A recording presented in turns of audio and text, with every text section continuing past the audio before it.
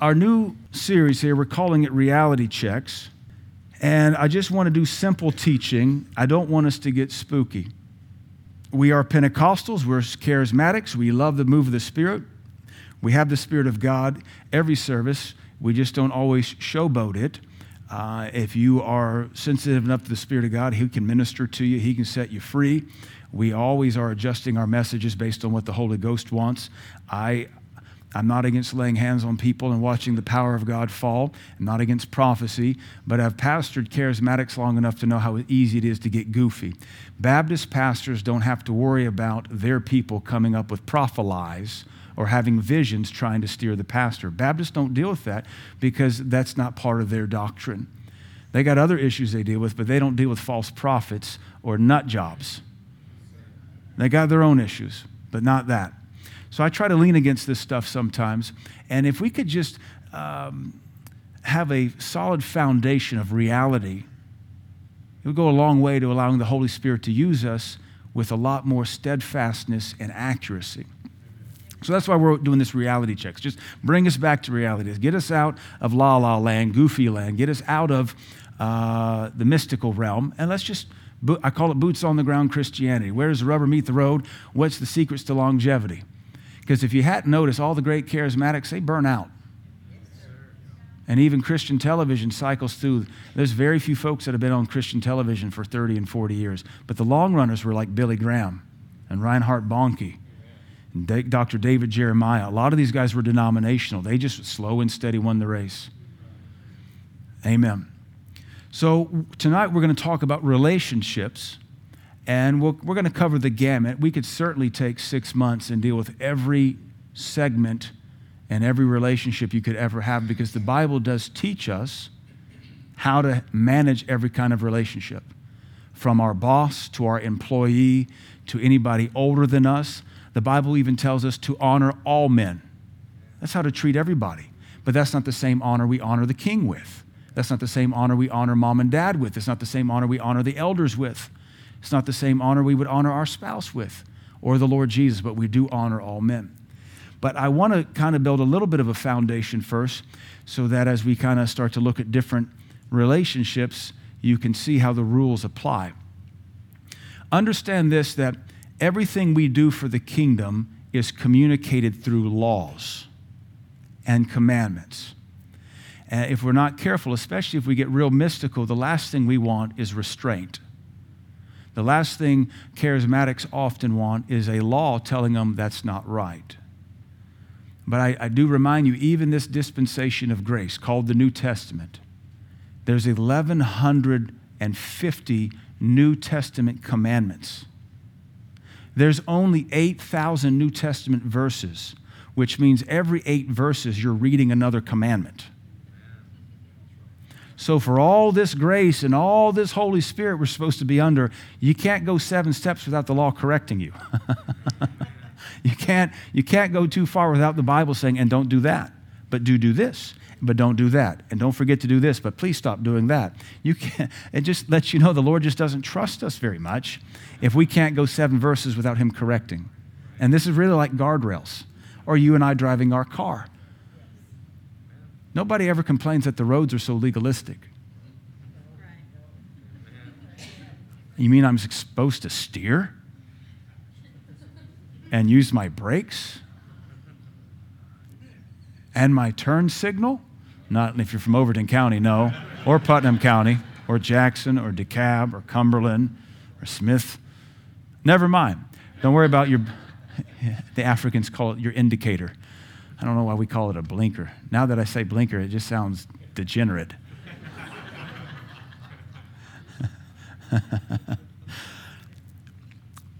So let's go back to the Word of God.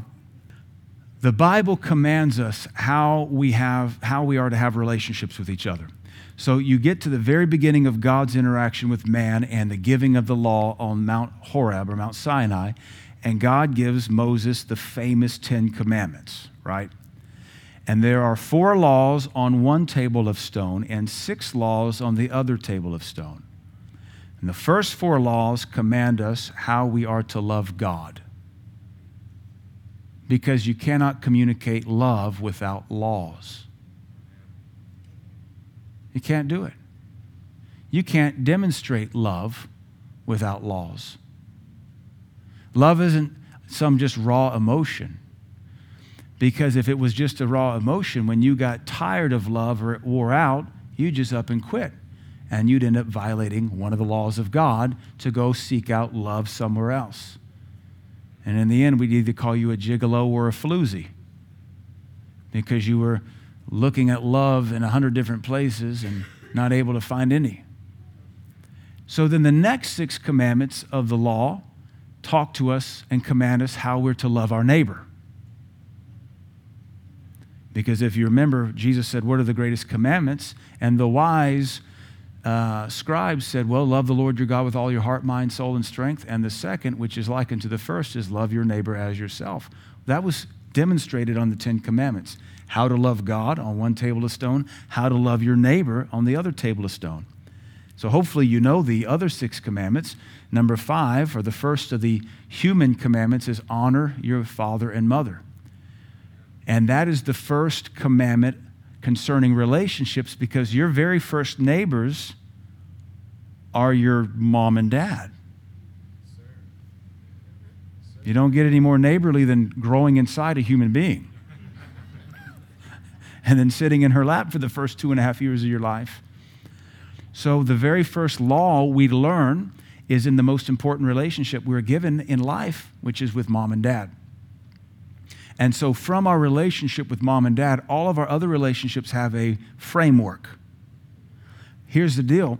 If you don't learn to honor your mother and father while you're at home, you'll always be a dishonorable person.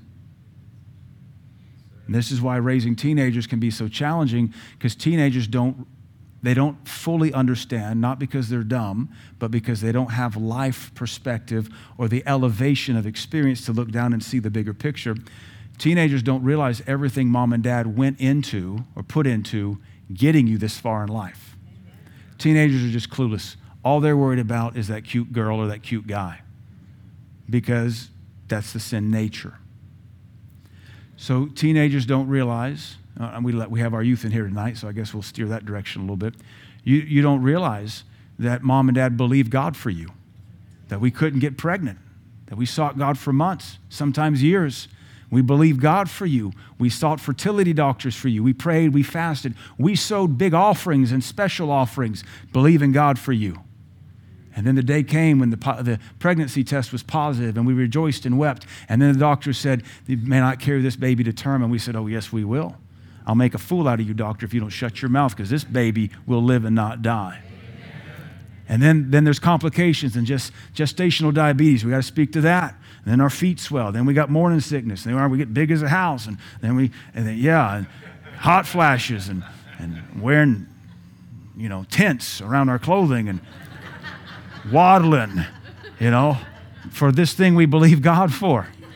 And then we get to deliver. You ladies, I'm speaking for you. Then they deliver the baby. Then there's a threat that you may lose your wife because she's torn something.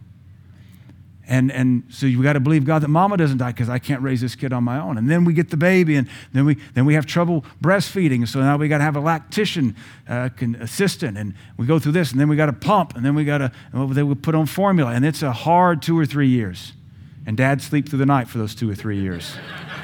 At least Brother Chad did and does. Right, Brother Chad? Yeah, he's like, those first years of all my kids were easy. And Tammy says, I will kill you in your sleep.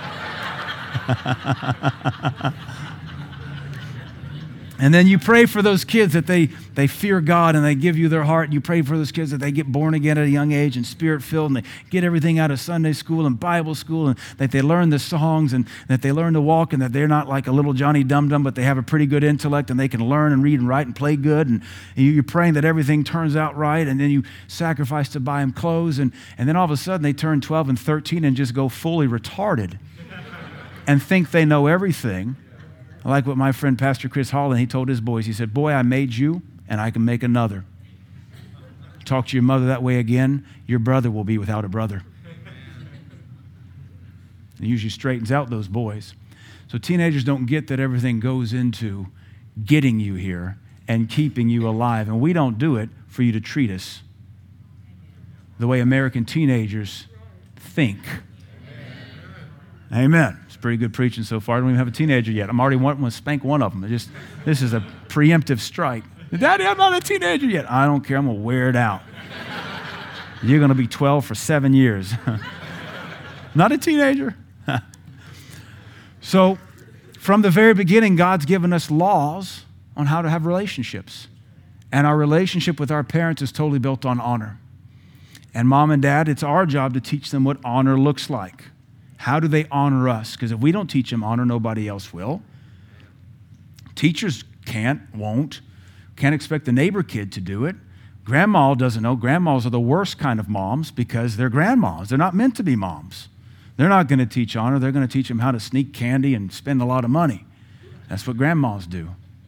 Go to secret Dunkin' Donut rendezvous and Krispy Kremes. Our kids told on my mom, Bo K. We were driving through Knoxville, and we told him, Bo, that's my mom's grandma name, Bo, no sugar. Okay. And we drive through Knoxville, and Lydia, she was like 4 or 5. She said, Bo took us to that place, and it's Krispy Kreme. It's like, Siri, call Mom, Sal. My mom's about to be grounded for a couple months. Our first relationship has rules, and we honor mom and dad. And it's the first commandment with promise, according to Paul, that you may live a long life. And it won't be mom and dad that kill you, though they'll talk about it. Because if you don't learn how to honor mom and dad, you'll never have honor for any other relationship the rest of your life, unless you get taught it later in life, which is always going to be much harder than just catching it the first time. Because if you'll dishonor the two people that have given more than anybody ever will, you'll dishonor anybody you'll ever meet. Because if you miss the point of honor, you'll always live for self. And Jesus said, if I honor myself, my honor is nothing. And people that fail to learn how to honor mom and dad and to be thankful and appreciative and just honestly say, Mom and Dad, I don't know everything you did for me to keep me alive, but thank you. And honestly, kids don't appreciate it till they have their own kids and realize my parents went through the same thing of praying for me and sacrificing. And even when they put me to bed, they stayed up talking about me and fretting over the money and where's the college money going to come from? And we got to get them a new car and they've got to make sure we pray that person out of their life and pray this person. Lord God, let them have your heart. Let them have your heart. And they wring their hands over our teenagers. And that's why moms and dads can't handle it when teenagers act like total punks. I've been watching a lot of Indian Premier League cricket right now, and I look at that cricket bat and I think, that's a good disciplinary tool right there. I was FaceTiming with England today, and my friend Chris Parker, we were talking cricket because he used to play. He said, mate, the real cricket paddles are made out of willow, wrapped in leather. And I thought, that'll wear a kid's rear end out. I think we're going to order one this weekend. Get it out of Pakistan. I think it'll hurt more coming out of Pakistan. So we got to learn to honor mom and dad, and those of us that are parenting, we have to teach our children honor. Honor means you value what's in your life. And you ought to teach your kids, to some degree, everything you're doing for them so they can appreciate it. Our kids need to be raised to be thankful. That establishes the first relationship. And we love our neighbor as ourselves. If you teach your kids or just allow them to love themselves, you will set them up for destruction. You got to teach your kids to be servants, because if they'll be servants the rest of their life, they'll always be promoted. If they always live for self, they'll be a dead-end trap. They'll go nowhere, and they will have arrived by the time they were 13 or 14. So the second commandment is a pretty good one, how to love your neighbor. Don't kill. That's pretty good. Notice it comes right after honor your mother and father. And I think the thou shalt not murder is talking to mom and dad, looking back at the kids. Thou shalt not murder. Kids, honor mom and dad. Mom and dad, thou shalt not murder. Well, Lord, you made gerbils. They eat their children. Can't we eat our children? No, you can't do that. And you can't kill them either. So here's a commandment. Did you know you can't kill people? Yeah, it's murder. Don't murder each other. Because if you go by your emotions, and remember, most people think love is emotions, how many crimes are crimes of passion? But this commandment holds you in restraint. It says, no, as much as you'd like to take that shotgun to your wife's adulterous lover, you can't. Thou shalt not murder. Then it says, don't steal. Well, when you love somebody, you don't steal from them. You don't steal their thunder. You got to make sure your kids don't rob each other's thunder or, steal their excitement and joy. When they want to tell the story, then the older sibling jumps in and says, I'll tell it, and they steal from their sibling. You got to wear that thing out because that's theft too. Don't lie. Did you know when you love somebody, you don't lie? You don't lie to them. That would also come back to honoring mom and dad. When you honor mom and dad, you don't lie to them. Lies will always come out. And if you get into the habit of lying, it'll be a hard habit to break and it'll destroy your life. Your reputation will go before you and nobody will trust you. Amen. Part of honor is you don't lie. The thing we've prayed for all of our kids since before they were born, because Dr. Barclay taught us it, and then we expanded upon it, was, Lord, we pray that our children give us their heart. And then we added, they hide nothing from us. They bring everything to us. They never lie to us. They're not ashamed, and they're not afraid. They bring us everything so we can fix it. And our kids always have. We've only caught them sneaking maybe 2 or 3 times, and they were under such gross conviction. We're just praying it keeps working into their teenage years. They were sneaking candy. We caught Lydia with some wrappers in her bed. That's okay in my book. I mean, it's like if that's the worst thing you're doing, sneaking, and we can nip it in the bud at 5, we're doing all right. Now, our kids aren't perfect, but we do pray a lot for them so they get better. So we're even praying now when they're still young and relatively innocent, they never lie to us. They never lie to us. They bring everything to us. They always tell us the truth. Because when you can trust a kid, you can release them into the world. But when you can't trust a kid, you know they're going to destroy themselves. And a mom's heart can't handle that. A dad's heart can't handle that. Yeah. The thought of if they'll lie to me, they'll lie to their boss. If they'll lie to me, they'll lie to their professor. If they'll lie to me, they'll lie to their best friend. And that just makes my kid a liar. What do liars do? They lie. So do you want to have the reputation of being a liar? Love says if you love somebody, you don't lie to them. You're honest. You don't commit adultery. That's another way. Well, that comes back to your marriage now. That's another neighbor. Did you know your spouse is your neighbor? You don't commit adultery. Because if you love her, you don't commit adultery. Now, I'm not a big David Beckham fan, but David Beckham and Posh Spice, or whatever Spice Girl he married like 30 years ago, they're pagans as far as I could tell. If you know who Beckham is, famous footballer from England, and then his wife, who's an old rock and roll star. He's a good-looking guy. She's a good-looking girl. They're pagans. But they asked him in an interview about 4 or 5 years ago that I read, they said, you guys have been married 25 years. You've never had any scandal or adultery. Surely you've been tempted to run out on your wife. And David Beckham, a pagan soccer player, he said, no, I've never been tempted. That's my best friend. You don't do that stuff to your best friend. I thought, he's better than most preachers in America. He's better than some preachers I personally know because they have run out on their wife. He's got this commandment working in his life, and preachers can't even handle it because they won't even preach it because, that might be the law. That might be legalistic, and, we're free from that. And then the 10th commandment is don't covet. Don't lust. Cheer for your neighbor. Don't lust after what they have. Don't get jealous over what they have. Cheer for them. Be glad that they've got it. So these 10 commandments are the beginning and the foundation of how we love our neighbors as ourselves and how we love God with all of our heart, mind, soul, and strength. But this also tells us, like I said previously, this means love is taught via commandment. We teach our kids what love looks like. We teach them what honor looks like. We teach our kids that, when you love mommy, you make her a card that says, I love you, mommy. And they learn that, and they get that in their heart, and then they do it without being told. They're always writing cards for mommy. They're always drawing pictures for me that says, I love you, daddy, or I love you, mommy. You're the world's best mommy. You're the world's best daddy. You teach them what that expression looks like, and it takes laws and commandments. This is pretty common sense, but you wouldn't believe the level of lunacy we're facing in the body of Christ thanks to all the hyper-grace heresy that came in and said, grace, grace, grace, grace, grace. Can't be any work. Well, how did you get here tonight? You drove, you walked. I mean, even a Jew will turn his ignition on the Sabbath. It's lunacy to say there's not some kind of work involved. You can't have a worthwhile, God-honoring relationship with anybody without commandments and requests. Because even if you're in love with somebody and you're sitting there for a long time, you're going to eventually ask somebody something.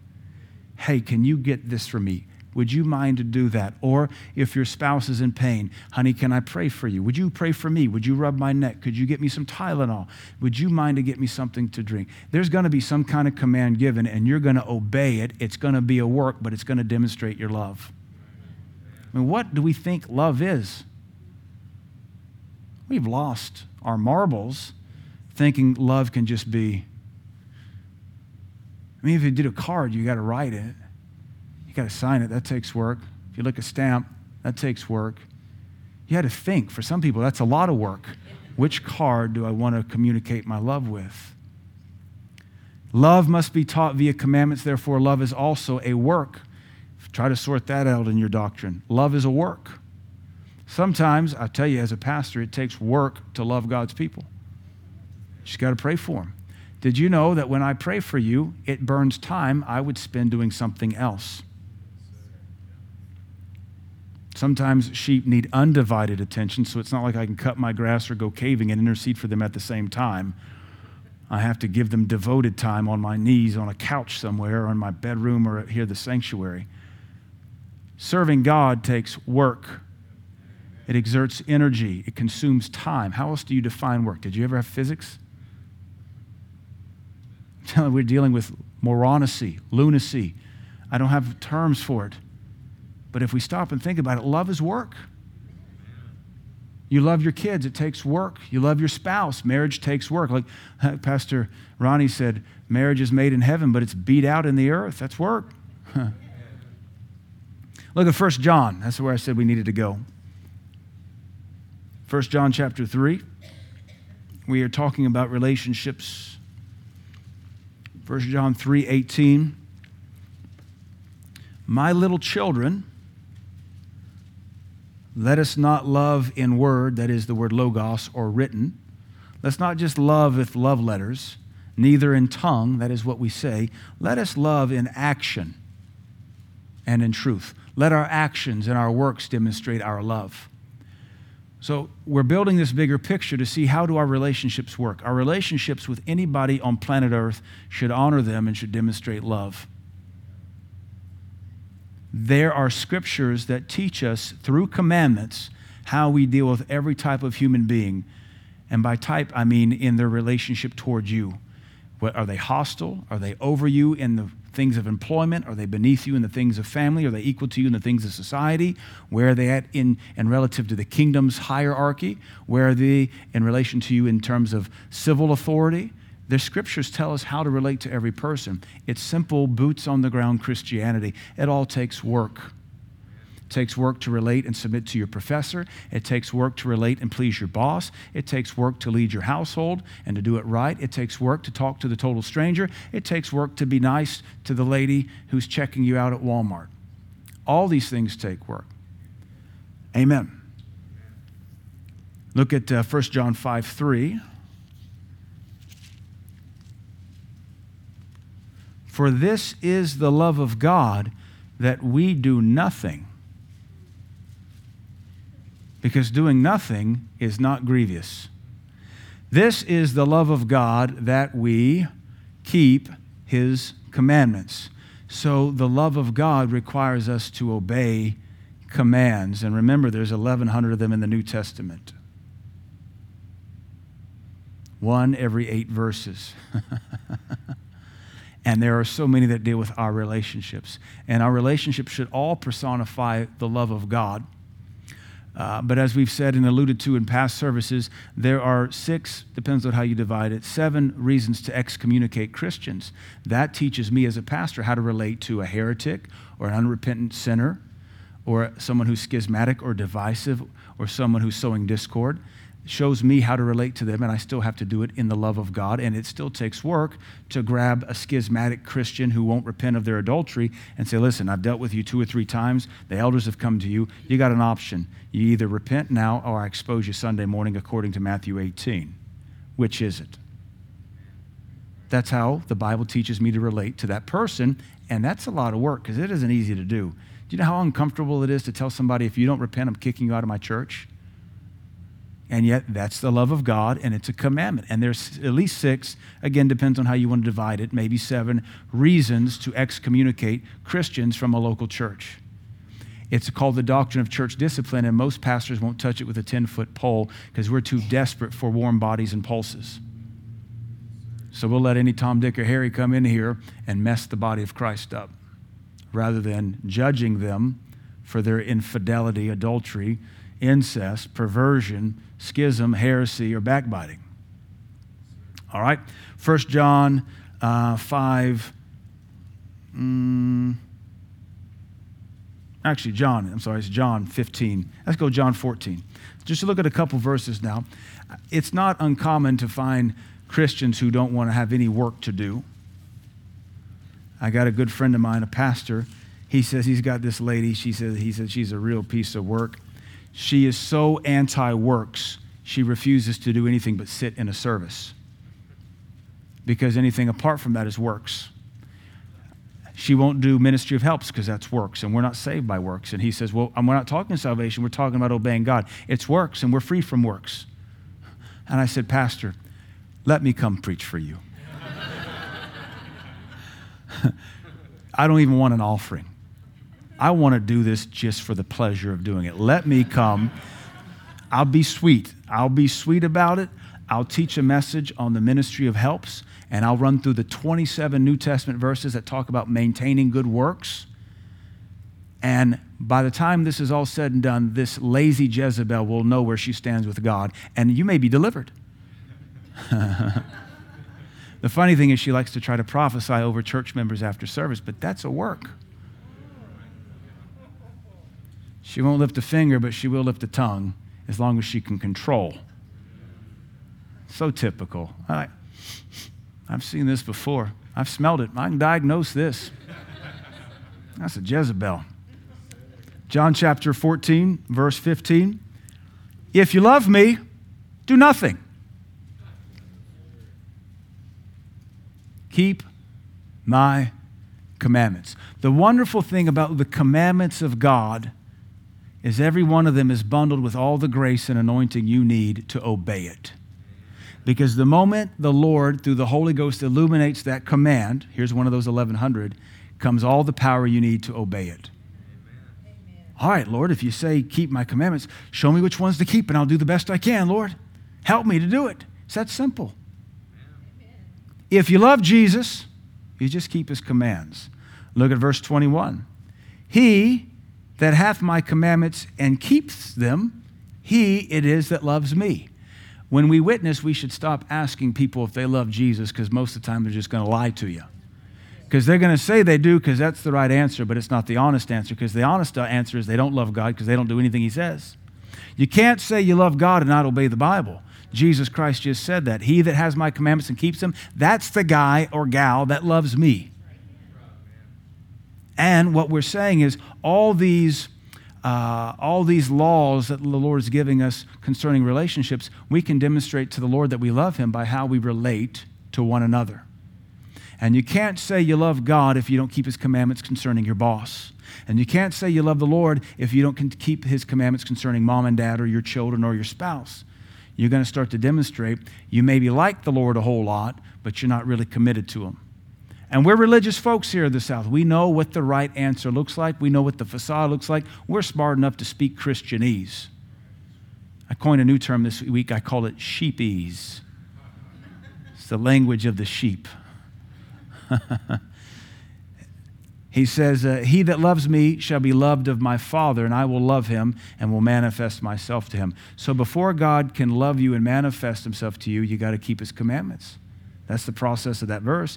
He that has my commandments, he's delivered them to all of us, and keeps them, he it is that loves me. And he that loves me, which is demonstrated by your ability to keep the commands, him will be my Father love, and I'll love him too. So what happens if you don't keep the commandments of God? I know Jesus loves everybody, but he just says, if you keep my commandments, I'll love you too. So what if you don't keep the commandments? Is there a different level of love? Is it a higher degree? Is there a love, I'll die for you, but other than that, Interpret it for yourself. It is a conditional promise. And he will manifest himself to us. Look at John 15:10. If you keep my commandments, you shall abide in my love.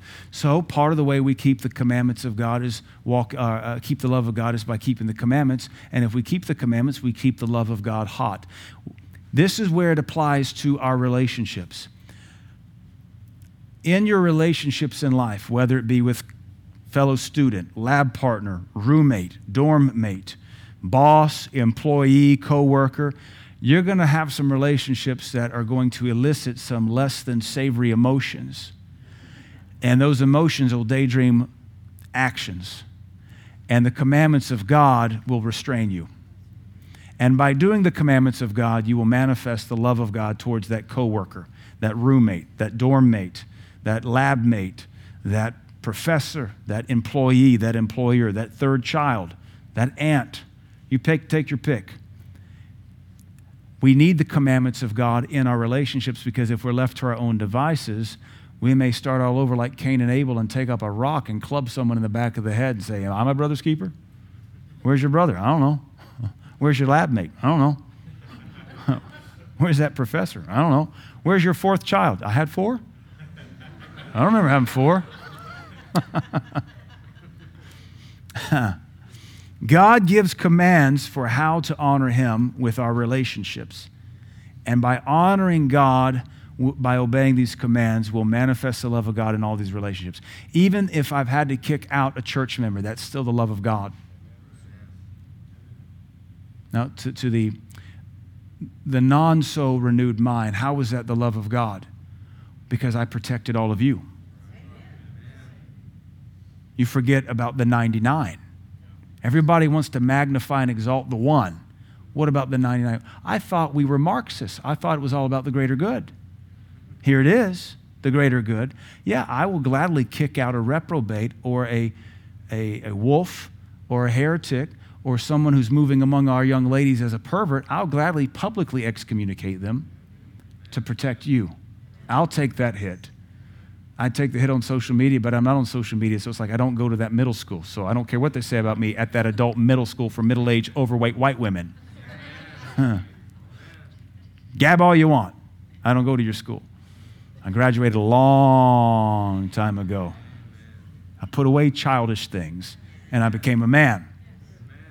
Quit reasoning as a child. So we have these commandments, and when we obey them, it brings the love of God into that relationship. Not the love of man, not the love of flesh, not the love of lust, not the love of acceptance, the love of God. That's why we study the scriptures, to see what the commands are for every relationship. If you'll search out the scriptures, they'll tell you how to handle every situation, and it will not care about your emotions at all. It will not care about your past history. It won't care about your soul ties. It won't care about your track record. It won't care about where you're coming from. It won't care about none of that. It's just the truth, and you just obey it. Sometimes you need accountability partners, because they can look into that relationship and say, that's not good. You need to walk away. Or, no, you need to stay committed to that. You don't understand. No, I don't. And that's a good thing for you, because I'm not emotionally entangled like you are. The word is the word is the word. The word of God is true. It does not care about you. It just is true. And if you'll obey it, you'll go further with God. So we obey it. God's word will teach us how to relate to our bosses, our employees, parents, children, friends, enemies. There's even scriptures on how you relate to your enemies. Pray for them. Don't curse them. God will make a table for you in the presence of your enemies. So pray for that banquet table and pray that they be born again. The Bible teaches us how to relate to pastors and elders. There are rules that govern our relationships, and they are given to obey in spite of our emotions. I'd say they're given because of our emotions. Because when somebody betrays you, the natural human inclination is either to fall apart or to get vengeance. And the Bible comes along and gives you a command with how to handle that relationship. Forgive. Pray for. If you heard they said something about you, the Bible says go to them. If they've sinned against you, go to them. Don't post it on immature Facebook. Go to them. Be mature. There's not a single example or a single relationship issue the Bible won't address and give you the way of God out of it. And in obeying the word, you're automatically manifesting the love of God. It won't feel like social media love. It won't feel like LGBTQ plus love. That usually requires surgery when you're done, by the way. It won't feel like high school love, because that's more like elementary school love when I was growing up. It'll feel like the God kind of love, and you'll have a sense of confidence and boldness, and you'll know I'm clean. And that's a rare thing to come by these days. But I'm clean because I obeyed God when I really wanted to slander or gossip or get vengeance or give them a piece of my mind.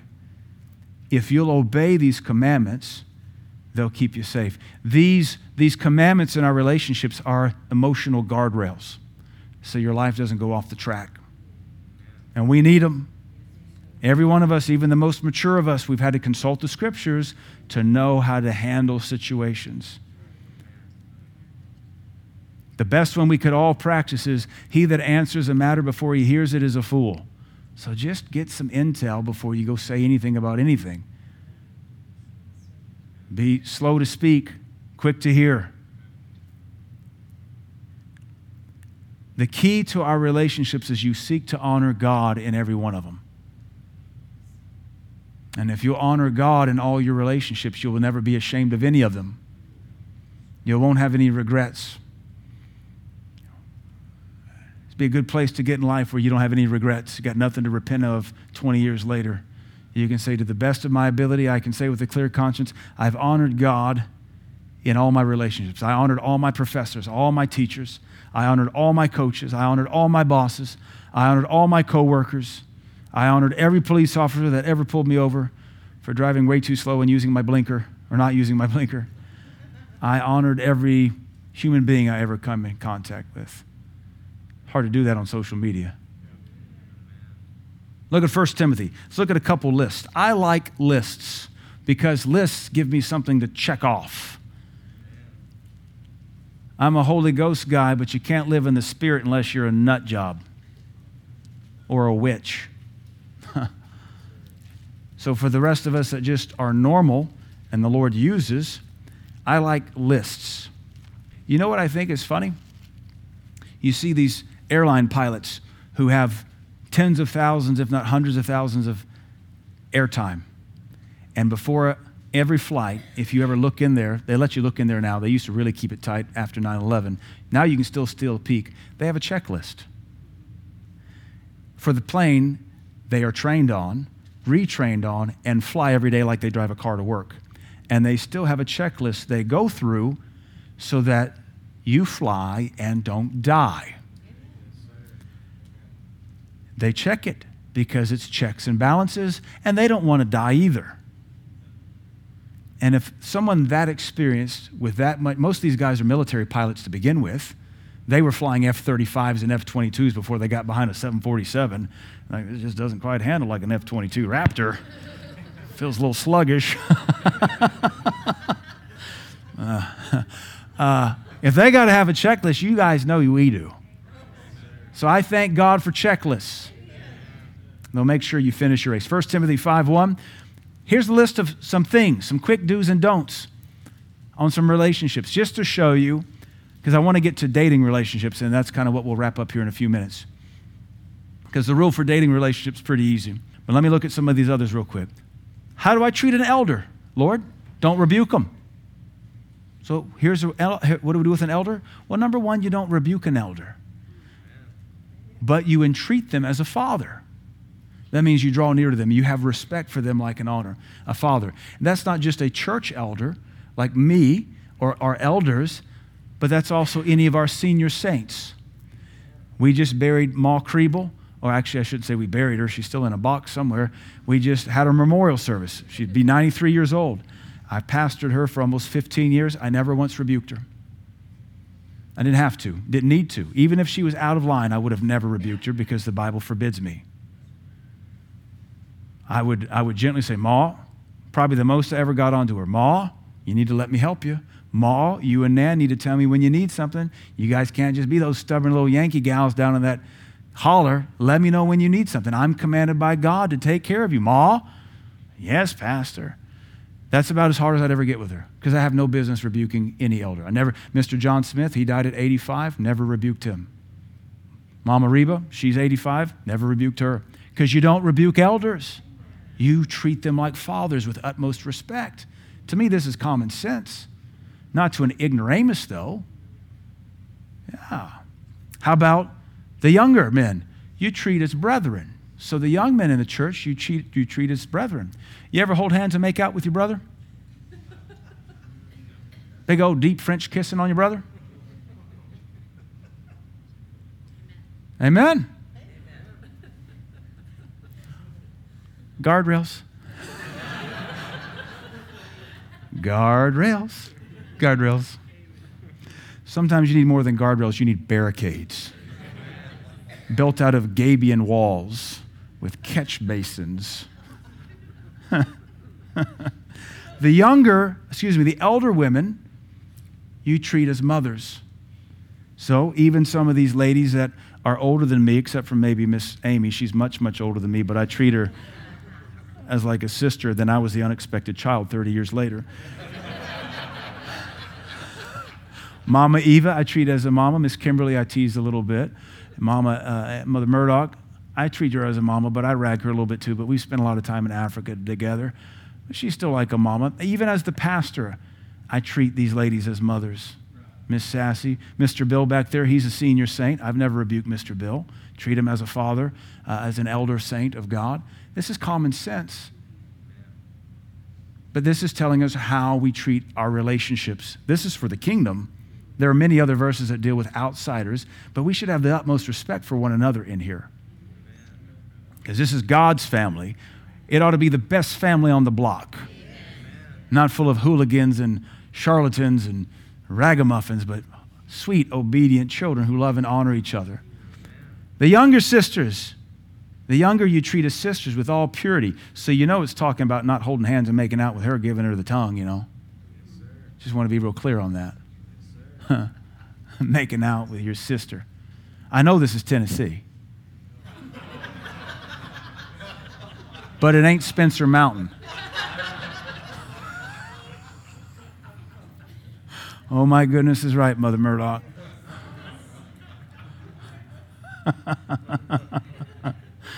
Oh, Lord of mercy. Then the third verse says, honor widows that are widows indeed. It teaches us how to treat widows. So here's another example. We have guardrails and rules for how to treat one another. Our subject is reality check, just relationships. We have to have the Word of God teach us how to treat each other. We have to have the Word of God teach us and instruct us because we don't know. We're animals apart from the Word of God. We're only part of civilization because we've inherited 2,000 years of Christianity. Other cultures that are not civilized, we call them third world or developing, and there's another PC word for it now. I don't care, don't listen to it. But they have 70 wives. They sacrifice their children. They beat their kids with sticks, and they rape babies because they aren't civilized. But we still have a Victorian, puritanical influence that was inherited from the Catholics that goes all the way back to the early church. We have these mores from the Word of God, how to treat people and respect life. Now our culture is regressing now, and we're getting weird. But those of us that are Christians, and that's every one of us tonight, we stand on these firm so that we know how to treat one another. Ephesians 5 real quick. Let's look at marriage. Like I said, we could do several months of teaching just on relationships, but I want you to see there are laws in the Word of God. The Holy Ghost anoints us to obey them, and they teach us how to treat one another. When you're being raised up or you're raising children, you teach your children how to treat each other. You teach them how to be servants. You teach them how to prefer one another. You teach them to pray for one another. You teach them how to be selfless. I taught Bud a term I learned in kindergarten and first grade at the Baptist school. I went to a Baptist school in Baton Rouge as a first grader. They taught us the term. It was a bad term. It was a pejorative. It was a slander, a slur. You didn't want to be a me-firster. Oh, you didn't, me-firster. To the water fountain, me-firster in line. No. We're not me-firsters, children. Oh, no. Nobody wants to be me-firster. Oh, no. I didn't realize it was Jesus' doctrine. The first shall be last, the last shall be first. So I taught Bud, we don't want to be a me firster. Now he's like, no, I'm a me firster. So I got to work on him now. But that's a boy. You teach him what not to do. He's going to do it till he understands why not to do it. So I just heard him say today, nope, Daddy, I'm a me firster. I'm going to order that cricket pattern now, and I'm going to wear that thing out. When you get a home run in cricket, it's called knocked for 6 because you get 6 points when you go into the stands. I'm going to knock that rear end for 6. No, he doesn't need spankings like that. Ephesians 5, verse 21 says, submit yourselves one to another in the fear of God. So here's a law that teaches us how to respect one another. We submit to one another in the fear of the Lord. When we submit, we're not going to sue each other. When we submit, we're not going to slander each other. When we submit, we're going to prefer one another. When we submit, we're going to try to outserve one another. When we submit, we're going to look for areas to help each other. When we submit, we're looking to care for each other when we're down. That's a law. That shows us how to have healthy relationships with one another. If you were to obey this law, you couldn't be a peripheral Christian. Because peripheral Christians never get close enough to the rest of the body to submit one to another. So peripheral saints are in violation of the Word of God. And peripheral saints prove they don't love God like their mouth says they do, because Jesus said, if you love me, you keep my commandments. What's a commandment? Submit to one another. Well, you got to come to church to be able to have a relationship you can submit to. This is why one of my greatest concerns in our church is for the peripheral saints. They come, they worship, they may put money in the offering, yay, but you're still a peripheral. What's wrong with you? Why don't you want to draw closer to the congregation? Why don't you want to draw closer to what God's doing here? I don't get that. I fear for our peripheral saints because they're content being on the periphery. That's where the fiery serpents always kill the people of God. That's where the crevices open up and swallow families and you don't know where they went. It's on the periphery. A lot of folks love it out there, though. Just enough of God to keep the front side warm and just enough of the world to keep the back side cold. You're like a McDLT. You can't even figure out how to mix to keep the hot side hot and the cold side cold. That worked until they got upset about styrofoam. Some of you are too young to remember when the global warming fight was all over styrofoam, because back in those days, the concern was landfills. Landfills. You guys don't remember when the environmental fight was over landfills. When's the last time you heard any concern about a landfill? We've moved on to bigger fish. Wives, submit yourselves unto your own husbands. Don't pick another one. Practice submitting to the one you've got in the Lord, not in sin. And then jump down to verse 25. Husbands, here's a law. Love your wives, even as Christ also loved the church and gave himself for it. So here's a law and a guardrail for our marriages. Men, you'll say, I don't know what to do. Well, here's a verse. Spend the rest of your life working on it. Love your wife just like Jesus Christ loves us. That'll take a long time to work. But you can demonstrate you love God by saying, Lord, help me love my wife like you love me. That's a commandment. That is a guardrail that shows you how to have a happy marriage. And it is the husband's job to love his wife with the love of God. The wife is nowhere in the New Testament commanded to love her husband with the agapeo love of God. Only the husband is, because he represents Christ. She represents the church in the living allegory that is marriage. Women are designed to respond emotionally, compassionately, intimately to a husband's leading. This is why you don't fall for a man who's incapable of leading. This is why you don't fall for a man who doesn't love God more than you. Amen. I read an article today. A Irish soccer coach had to apologize. He had to explain why his women's professional team lost with 2 goals back to back. And he made the statement. He said, well, women are different than men. They get a little bit emotional and they let their guard down and they were scored on twice. Well, the women got mad because he said women are different and they get a little emotional. And what did they do in response? You can't make up this level of stupidity in the world. And it quoted one woman, some, feminist, I was appalled. I felt like I was reading something from the 1930s. I'm surprised you can even read, princess. And do you see the irony. Let's just review it again. He said, my ladies got upset. Women are different than men. They got a little emotional on the first goal. They let their guard down. They got scored on again. And the women got upset at his statement that women get upset. If you'd have said that about men, men would have been, whatever.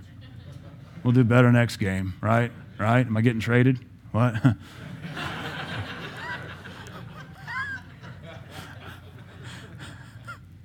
It's not like he said for punishment, I made them make me a sandwich or something.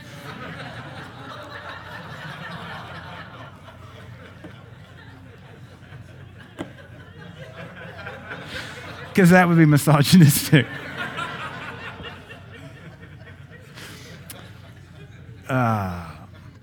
Love your wives with the love of God, and she'll respond as you need her to.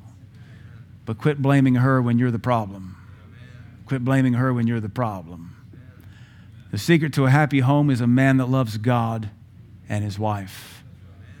You want to destroy your home, be an immature little weasel, a child. You want to take your toys and go home. Don't be that way. Now, let's talk about dating relationships real quick because I'm almost out of time and you guys have listened and we've covered a lot. Go to 1 Corinthians 7. And let's have this in the NIV, Holly. 1 Corinthians 7 and verse 32, NIV. Paul said, I would like you to be free from concern. An unmarried man is concerned about the Lord's affairs, how he can please the Lord. But a married man is concerned about the affairs of this world, how he can please his wife. And his interests are divided. Let's pause there. This is the same law that applies to dating relationships. So one of the concerns in those relationships and the question, how old do I need to be till I can date, Daddy? How old can I be before I like a girl, Daddy, or before a boy can ask me out, Daddy? Well, we apply spiritual law. We don't apply social law.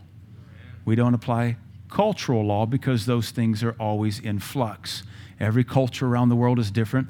Every culture raises its children differently to a certain level of maturity at a different rate. The West's young people are taking longer and longer and longer and longer to mature. In America now, I can't remember, there's a huge statistic, 30 or 40% of 30-year-olds still live at home. That's a real problem. You're not going to be, I don't know, maybe you will be married living at home. Our culture became puritanical in its work ethic 500 years ago so that you struck out on your own and you established your own and you made a place for your spouse to live. So coming back to culture, we don't say, well, everybody else is dating because that means nothing. Absolutely nothing. Well, it's our cultural norm. Well, do we really want to judge things by our cultural norms? Because cultural norm says trans kids are cool. Cultural norms 50 years ago said 35-year-old men married 17-year-old girls. We going to do that? Do you want your 17-year-old dating a 35-year-old man? No. What's wrong with him? Why can't he find somebody his own age or within a 10-year window? So what we have to do is take it back to the Bible. So the question is, have you learned to be concerned for the things of the Lord? Or as the King James says, do you know how to please the Lord? When you've learned how to please the Lord and take care of yourself, now you're ready to date. Because if you don't know how to please the Lord, if you have yet to develop that kind of relationship with God, you're not equipped to have any kind of intimate relationship, even if it's just emotionally, because it's going to be, as Paul said in the NIV, you're going to have divided interests. We understand that the soul is like a commodity. It's both time and energy and emotion. And when you start dating, you divest from the things that are needful and you reinvest into things that are flighty. And by flighty, I don't mean airhead, I just mean they might be gone tomorrow. So a good litmus test for us in our raising of our children, or even helping our singles who are of age and maybe even have a career, a good test is what Paul said here. When you're unmarried, you learn how to care for the things of the Lord, how you might please the Lord. But when you're married, you now have to care for the things of the world, how you might please the spouse. So what happens if you get into marriage and you've never learned how to walk with God? You're not going to have any depth to fix marital problems that will arise no matter how wonderful the marriage is, because you never learn how to walk with God. Now, the other problem is, if you never learn how to please the Lord, you probably fell in love, courted, married somebody else who doesn't know how to please the Lord. Because like attracts like. Which also goes to the point that we often make. Don't ever fall in love with somebody who doesn't love God more than you. Don't ever allow a man to court you who doesn't know God better than you, who isn't more interested in God than he is you. Don't ever pursue some girl who doesn't know God. Don't pursue a girl who's unstable. Don't pursue a girl who's had 50 boyfriends. She's unstable. And she will continue to be so until she learns how to please the Lord. So this is Paul's judgment. It's not Pastor Chris's. I often get shot because I'm the messenger. But I'm just building my doctrine from the Bible, which I thought we could all agree upon. That isn't that our common ground? So here, read it again. Verse 32, I would like you to be free from concern. An unmarried man is concerned about the Lord's affairs. We could say an unmarried person, how he can please the Lord. So here's question number one. Have you learned how to walk with God and please him? Have you mastered pleasing God? Didn't say perfect. Didn't say you didn't make mistakes, but part of learning how to please the Lord is how to beat condemnation when you fall. Because if you haven't learned how to do that, you don't need the distraction of a romantic interest yet. You're not mature enough. I don't care if you're 40. 40-year-olds get divorced all the time because they're immature. Amen.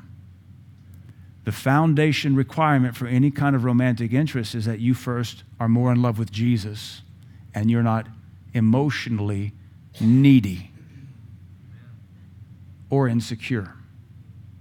Because what will happen is you'll fall in love with somebody who fills the void of neediness and insecurity, and it won't last very long. Only Jesus Christ and a relationship with him will permanently fix any immaturity, any insecurity. And that's why we promote a relationship with him first. So it's not Pastor Chris getting in your way. It's your lack of walk with Jesus that's failing you. So hear my perspective. There's 200 plus of you.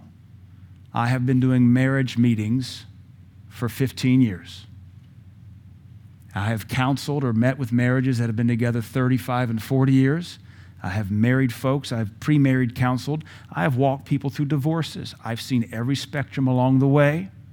I've been able to mix that with both my science background of observation and the Holy Ghost and Scripture, and I know what's going to work and what's not going to work. And you'd rather wait an extra 2 or 3 years than marry someone in haste and be divorced in 5 with 2 kids. You'd rather cool your jets, trust God, wait for his timing, than just jump on some hot stud or young gal that just tickles your fancy and is some kind of false balm over whatever broken soul you may have incurred, and then find yourself in divorce court after 2.5 years, 3 years, and the last year was living hell. And oh, by the way, she's pregnant again. You don't want that. No. The last thing you want to do is raise your child with a split family, not knowing where that crazy guy is going to marry, who he's going to have around your baby, or her, because women are just as crazy anymore as men are. I have a friend who went through a divorce about 15 years ago, 14 years ago. His wife went crazy. He had 2 kids. They were Christian. He's still a Christian. She just went off the deep end, and he should have never married her. He married her when he was 31 and she was 19. She was not mature enough. She was insecure and immature and from a weird, broken home. So after about 5 years of marriage, she divorced him, and then she moved in with her lawyer that did the divorce court. So now my friend had to let his kids stay in the home of the man that just successfully sued him and took him for a lot of money, and now he's going to have to pay alimony because his wife wasn't educated and didn't have a job. He took care of everything. And oh, by the way, that lawyer was a swinger. So now his wife's involved in swinging. And so the kids get to live around that. So then she married the lawyer, and she got a degree, then she got a master's degree, and then she taught at one of those universities. But fast forward, his daughter got raped at 16 or 17. She's now an atheist. The son wants to have nothing to do with dad, but the son now hangs out with the lawyer who's now the ex-husband, the second ex-husband. But he has a good relationship with the swinger lawyer. It's a mess. It's a mess. And my friend has lost his 2 grown children. He remarried, and he and his wife, who was a missionary to Kenya, they adopted 2 kids out of foster care. So he kind of has a second family from scratch because he's lost his older 2 kids because he probably should have never married the 19-year-old when he was 31. Not that the age difference is a game changer, but when she's 19 and you have a master's in engineering, there's a big difference. And he was probably just a little hasty. So the question is, have you learned and mastered how to please the Lord? And is the person you're interested in, have they learned and mastered how to please the Lord? And then, of course, last week we talked about jobs. Do you have a job? Does she have a job? Get a J-O-B job.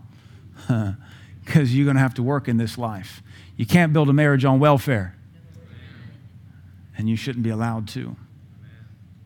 Look at Song of Solomon. I'm going to read this to you out of the New Century Version. Song of Solomon, chapter 2. This will be my last verse. Just talking about relationships, just basic stuff here.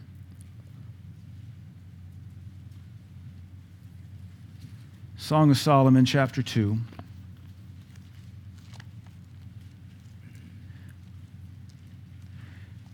Mature people don't tell folks they're ready to date. Mature people ask for judgment. Mother, do you think I'm mature enough to date? Daddy, do you think I'm ready to date? Are you sure? I don't feel like I'm ready, Dad. I trust you, Dad. I trust you, Mom. Yeah. Elders, do you think I'm ready to date? Elders, I really like this girl. Do you think I got what she needs? Do you think I provide you? You've known her. Do you think I have what it takes? Do you think I'm a good fit? How about, is she worth pursuing? Sometimes she's not worth pursuing. Sometimes we know she's crazy. Doesn't matter if she's been here longer than you. She may be crazy. She just smiles real pretty. Could be. Should ask. Hire a PI, private investigator. I want to get the lowdown if she's crazy. I want to get the lowdown if he's crazy. This is why you don't go to a mega church to date, because that pastor doesn't know those people. Listen to me when I tell you, I've been around the world, not to Asia, but Africa a lot, Europe a lot, South America, Mexico. I've seen the other cultures. I'm no anthropologist, but I've been in the churches to see how the church does things. The West is the most messed up when it comes to courtship. We are so flippant, so cavalier, so fly by the seat of our pants. We treat relationships, I don't know, there's no fad we blow through as fast as we do relationships. And overseas, where the church fears God, if a boy likes a girl, he initiates contact. And he goes through his father or his mother and the elders and the pastor. And if the woman goes to another church, he inquires of her through the elders and the pastor, because they know her and they know the spiritual DNA, and they know him and they know the spiritual DNA, and they can see long term, is this going to work? And they have a powwow, because we're going to do this thing for God. We're not doing this thing behind mom and dad's back. We do this thing for God because it's forever. Because we're going to bring children into this earth that are going to have to inherit this earth after us, and we want to make sure they have holy spiritual DNA, and they're not just some Sunday morning only tramp, spiritual tramp. I'll tell you a story. Years ago when I was single and I was a youth pastor, the church right down the street from me was a big spirit-filled church, and Dr. Dufresne was preaching there, so I wanted to go see him. And so as it was, Pastor Vaughn, He was alive in those days. And some of the others from church here came to Knoxville to see Dr. Dufresne, so I got to hang out with the pastor for a couple nights. But I noticed the church was a large church, about 1,000 people that had a big choir, and I remember seeing this really pretty girl in the choir. Now, mind you, I'm 26, 27, hadn't met Miss Manda, so just to set the setting. We good? I felt like we were. It was a pretty girl, you know. She's got a choir robe on, so there's not lust there. Just pretty girl. She's in the house of God. I'm in the house of God. This is where you look for your mate, house of God. So I noticed her. She's in the choir. I only went for 2 or 3 nights. And, you know, you're a single guy, and when you're a single guy and you don't want to be single, anybody that's pretty and in the house of God, that could be her. Is that how we think? That's how the women think. Is that him? Yeah, nothing wrong with that. And so I remember specifically, I guess she worked at a dentist because Dr. Dufresne called her out, laid hands on her, and he said, I want to thank you. You took real good care of me today when I was at your dentist. And he said she took real good care of me helping the dentist. I guess Dr. Dufresne had to have he's a minister, by the way, if you don't know who that is. He was a minister preaching. He's passed away too. He had to have some dental work done while he was in town. So I gathered she was a dental hygienist or something. So he lays hands on her, she falls out. So after service, we're kind of fellowshipping. It's a big kind of auditorium sanctuary, and she happens to be standing right over there. And I was like, wow, she's right there. I could go talk to her. Then Pastor Vaughn comes right here and bumps into me. And he says, you see that girl right there? Like the one, like I'd been seeing all week. I said, yes, sir. He said, she's real pretty, Chris. I said, yes, sir, she is. He said, she's real pretty. Chris? Yeah, she is, Pastor. And he said a third time, Pastor, you know, she's as pretty as a peach. I remember him saying that, pretty as a peach. I thought, well, she's not shaped like a peach. That's kind of why I think she's pretty, you know. Just my personal taste, you know. And that's all he said. I said, why are you telling me this, Pastor? He said, well, I said, you're not just that. You're Pastor Vaughn. You always got something cooking. I don't know what he's trying to tell me, but he's trying to tell me something. So I went and prayed about it.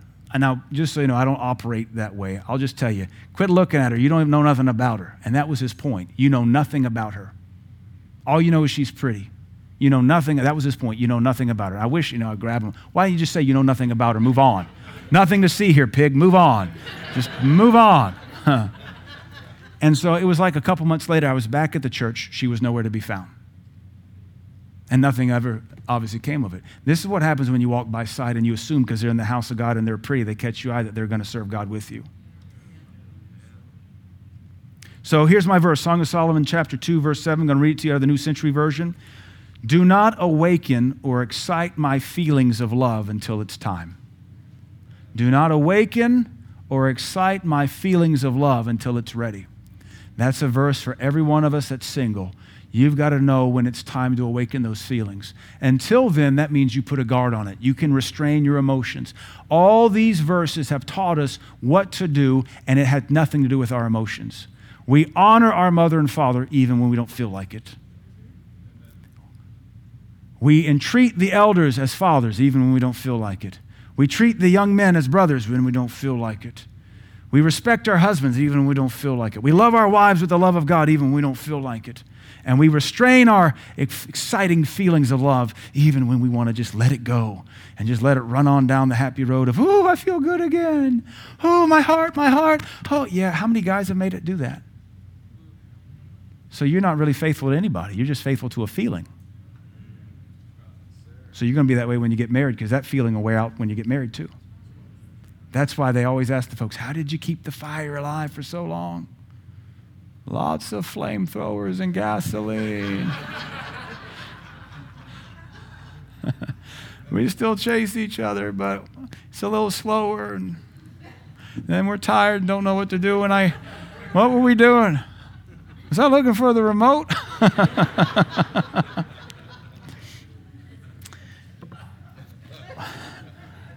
We need to look to the Word of God to know how to care for every one of our relationships. Concerning the most volatile time of our life, that's our singlehood, when we don't want to be single, or maybe when we're insecure, we have to ask ourselves the important question, Have I learned how to please God? Have I learned how to? Because if I haven't learned how to please God yet, I don't need a boyfriend. I don't need a girlfriend. I'm not ready to court. If I haven't learned how to please God, what do I have to offer? Let's pray this together. Father, I submit to your word. Help me with all my relationships.